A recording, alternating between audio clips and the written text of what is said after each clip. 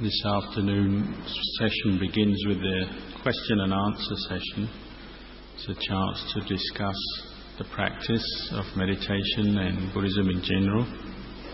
And we'll do this till about 1:30. Then we'll have a session of walking meditation, 45 minutes, till 2:15. 2:15. Then back here for 1 hour of sitting meditation till 3:15, and then one more session of walking meditation until 4 o'clock. That's 45 minutes, and then 4 to 5. The last session in the afternoon is 1 hour sitting meditation till 5, and then we'll have a break for drinks and refreshments.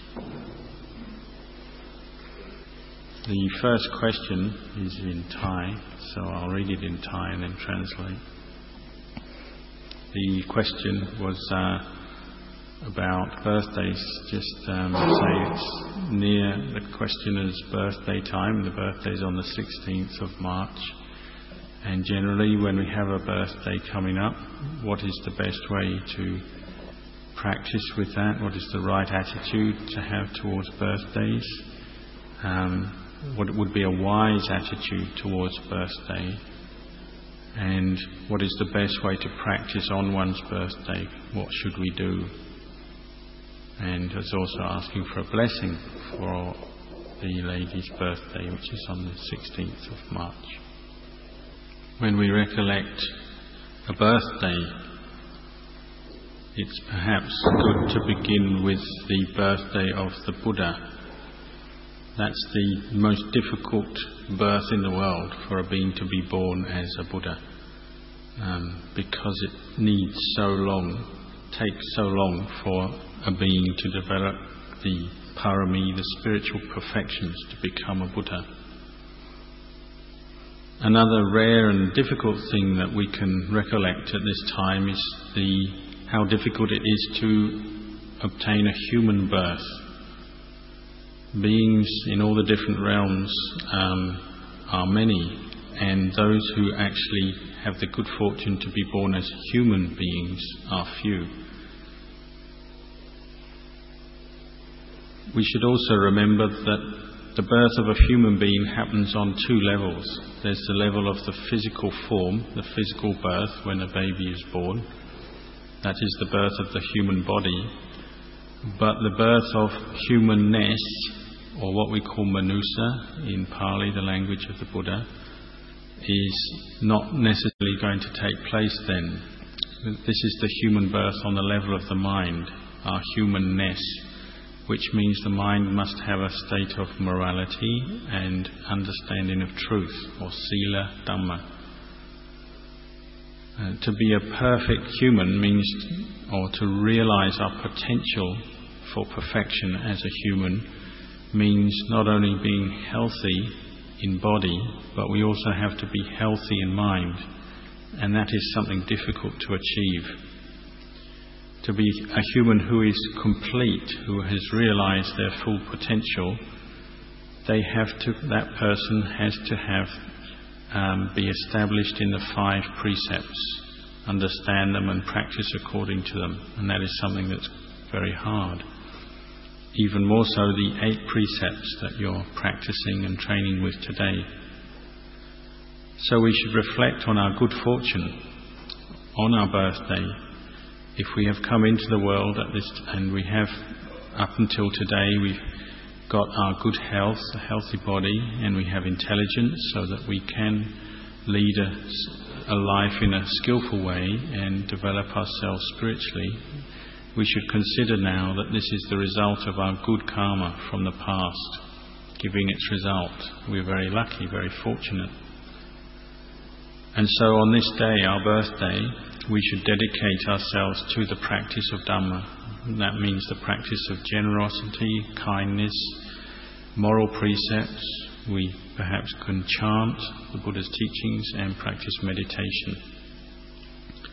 Even better if we actually go to somewhere where there is a teacher or sangha practicing, and we actually listen to the Dhamma on our birthday. to improve ourselves, to hear the teachings and improve our understanding of them. When we practice the Dhamma, we're giving ourselves a blessing.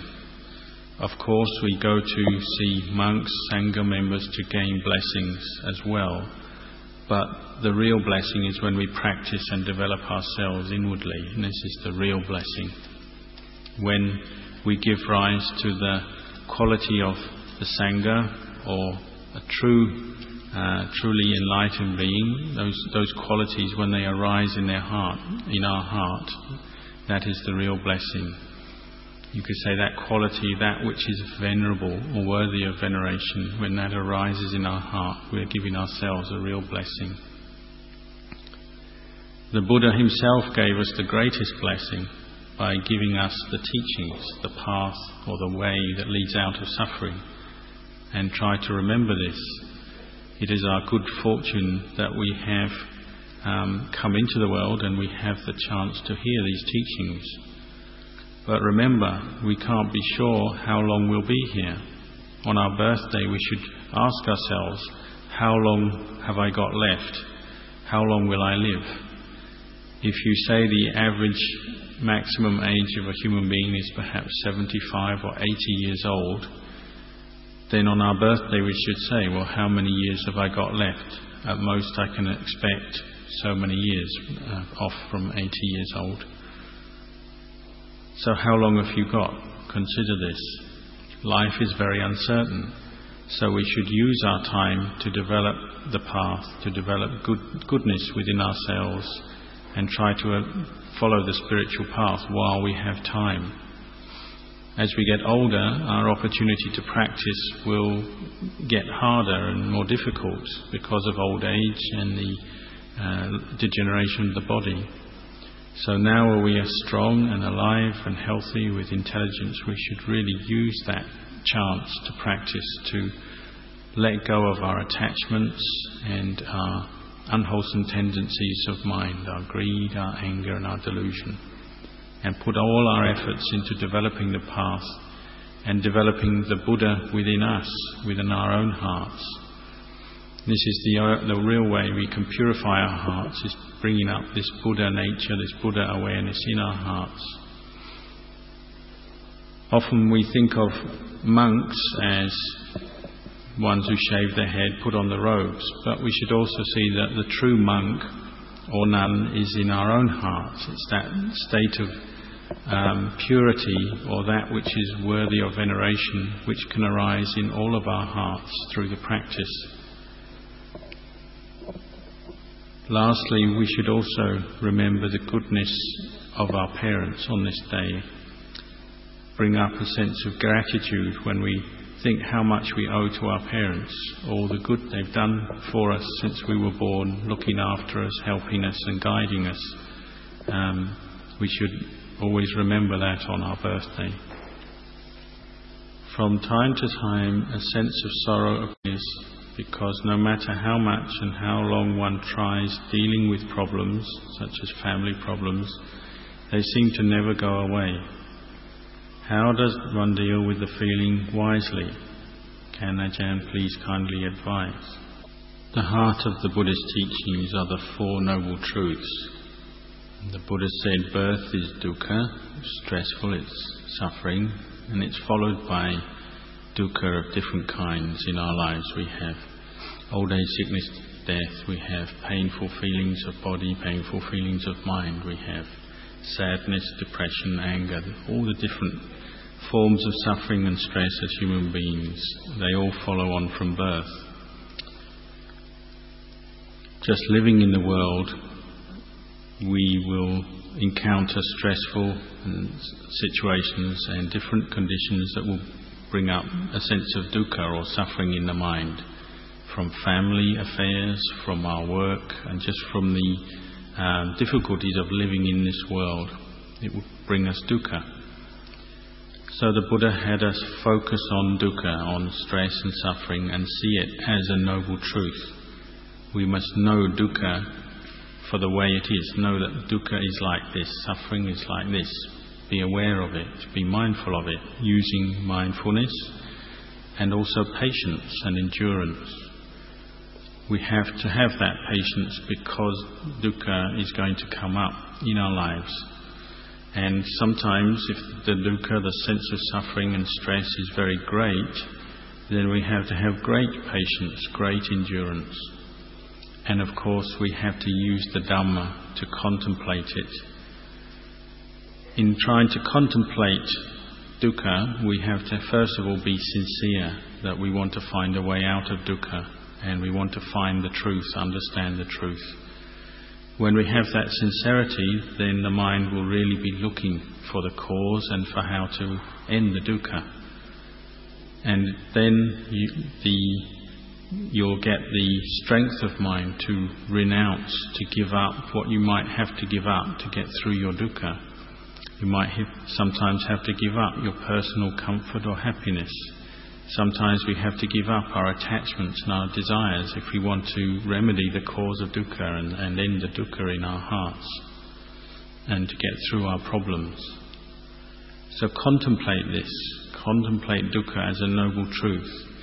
See how it's normal that living in this world there must be some dukkha. It's stressful. Birth, old age, sickness and death are all around us, and so it's normal that there is dukkha around us.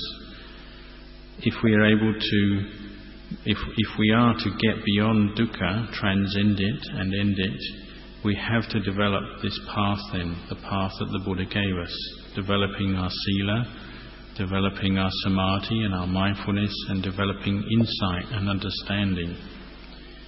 When we develop insight into dukkha as a noble truth, then our sense of self will diminish. That sense of self that forms around the dukkha and attaches to it will diminish, and we'll feel better. We'll have more of a sense of emptiness, spaciousness in the mind, and we'll feel happier in ourselves. This morning, Ajahn taught about contemplating the Dhamma during sitting meditation. Could you please advise us what we do in order to contemplate the Dhamma in sitting meditation? When we talk about developing samadhi and peaceful states of mind through contemplating the Dhamma and the development of wisdom, we can see the value of this when we understand how distracted our mind normally is. Usually our mind is thinking of many different things, and it's very difficult to deal with this. When we come to practice mindfulness like this and develop samadhi, we can see this mental proliferation and how much it stirs the mind up. So we use contemplation as a way, a technique to develop calm. We use our memory, we use our thinking and apply it to the Dhamma, to truth, to see the three characteristics of our existence. We contemplate to see impermanence in this body, in this mind, in this life. We contemplate to see the changing nature of this body as it grows and ages. Even from moment to moment we can see change, can't we? We breathe in and we breathe out. Just that is teaching us that this body is very impermanent. Or we can contemplate on the long term to see how this body grows up from being a baby to an adult and then to old age and eventually goes to its death. We can contemplate to see the weakness of this body and the changes that come through illness. We experience changes in the body that manifest as different kinds of illness, pains, discomfort. All of this is showing us impermanence, that this body is ultimately not in a state that can last. It has to degenerate all the time. When we contemplate like this, we come to see truth and understand truth, and this applies to the whole world around us. We can also contemplate to see the unsatisfactoriness of this body. Because it is subject to change, it's not satisfactory, is it? Just look at our posture. We have to experience discomfort every day because we can't hold our body in one posture. We have to move around from moment to moment. We have to change from standing to sitting to lying down, get up again. We walk and then we stop. We're always changing posture because of pain and suffering and the unsatisfactoriness of this body.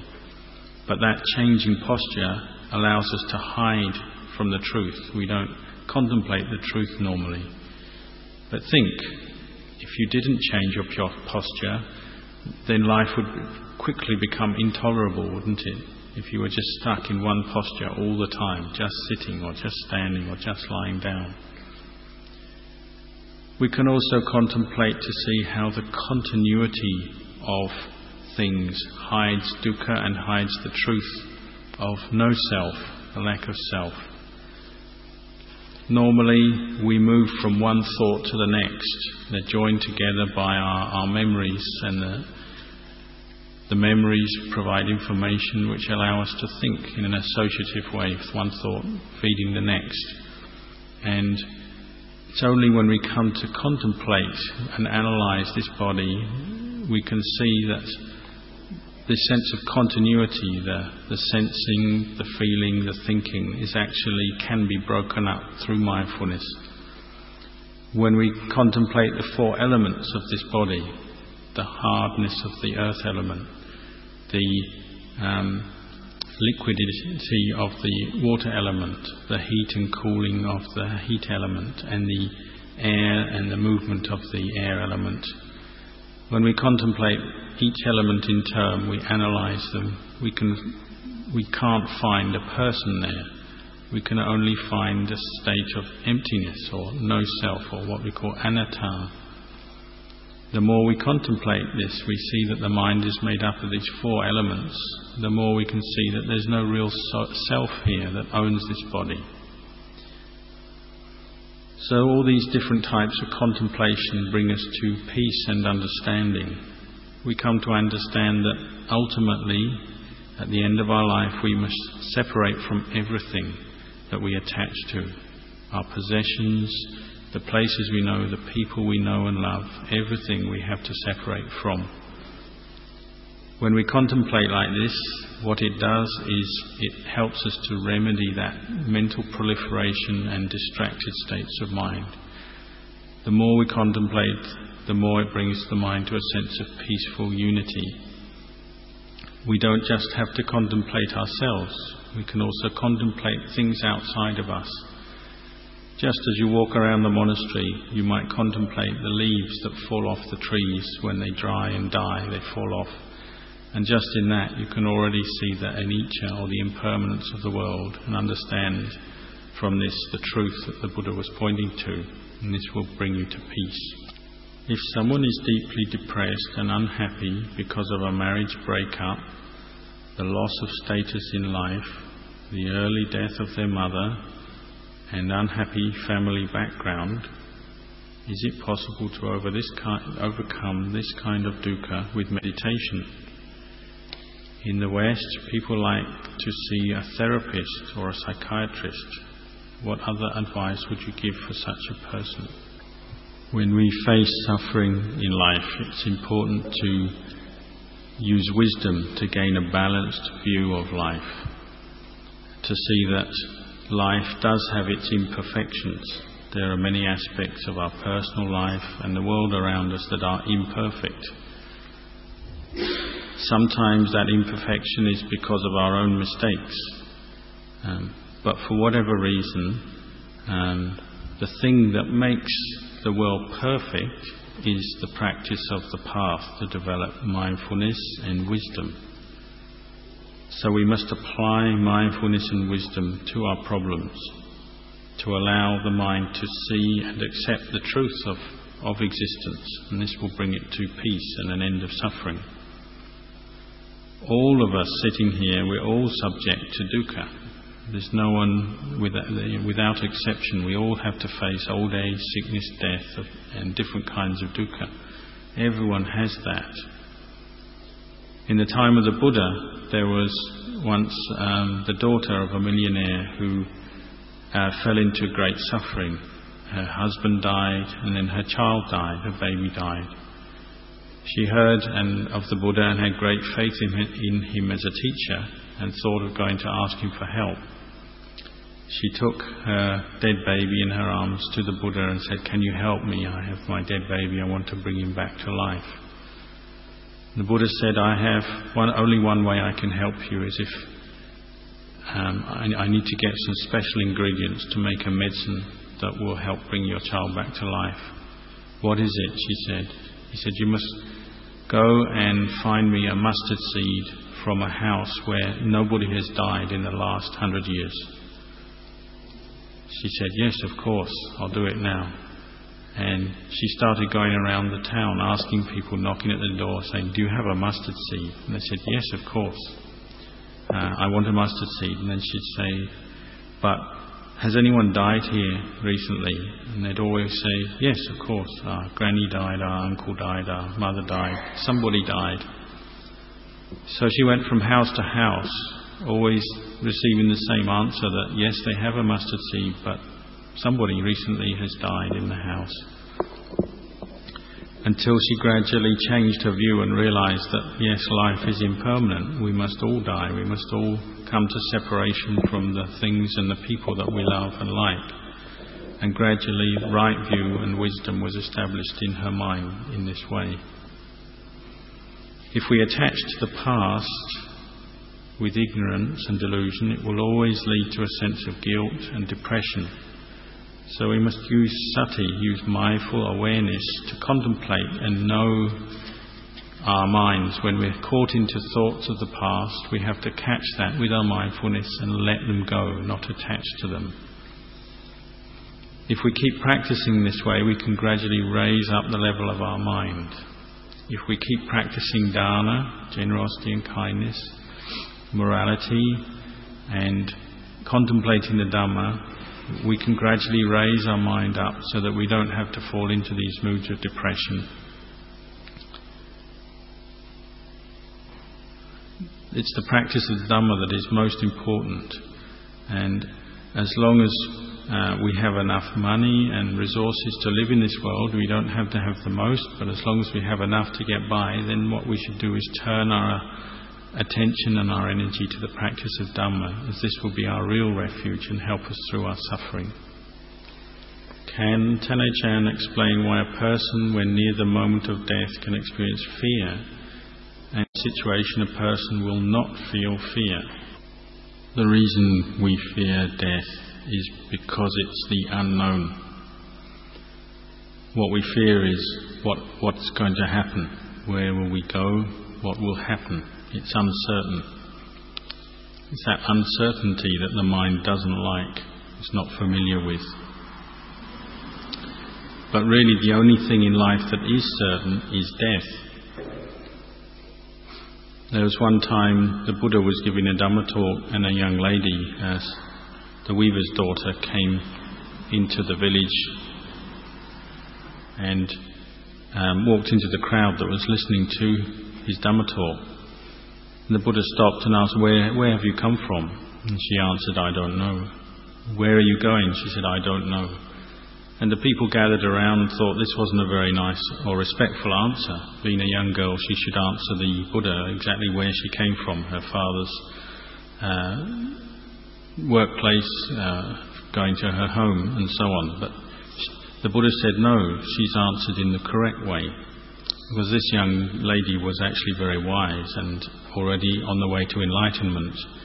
And she was answering correctly that she didn't know where she'd come from, meaning before she was born, she didn't know where she'd come from, because the reason we're born into this world is, ultimately speaking, it's from our own ignorance and darkness that feeds our defilements and attachments that lead to birth. And where we will go at death, it's also, we're going to go according to our ignorance and our defilements. So we can't say we know where we'll go, because we have these attachments and we have delusion in the mind, and we can't be sure what will happen because of that. So it's correct to say we don't know where we'll go. It's this fear of the unknown, of this ignorance, this darkness, that feeds fear and creates fear in the mind. So when we practice the Dhamma, we contemplate, we see that when we're born, we're alone. When we die, we're alone.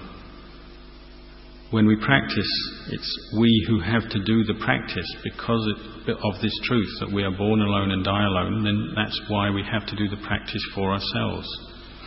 We must develop mindfulness and build confidence in ourselves, in the good karma that we are making through the practice.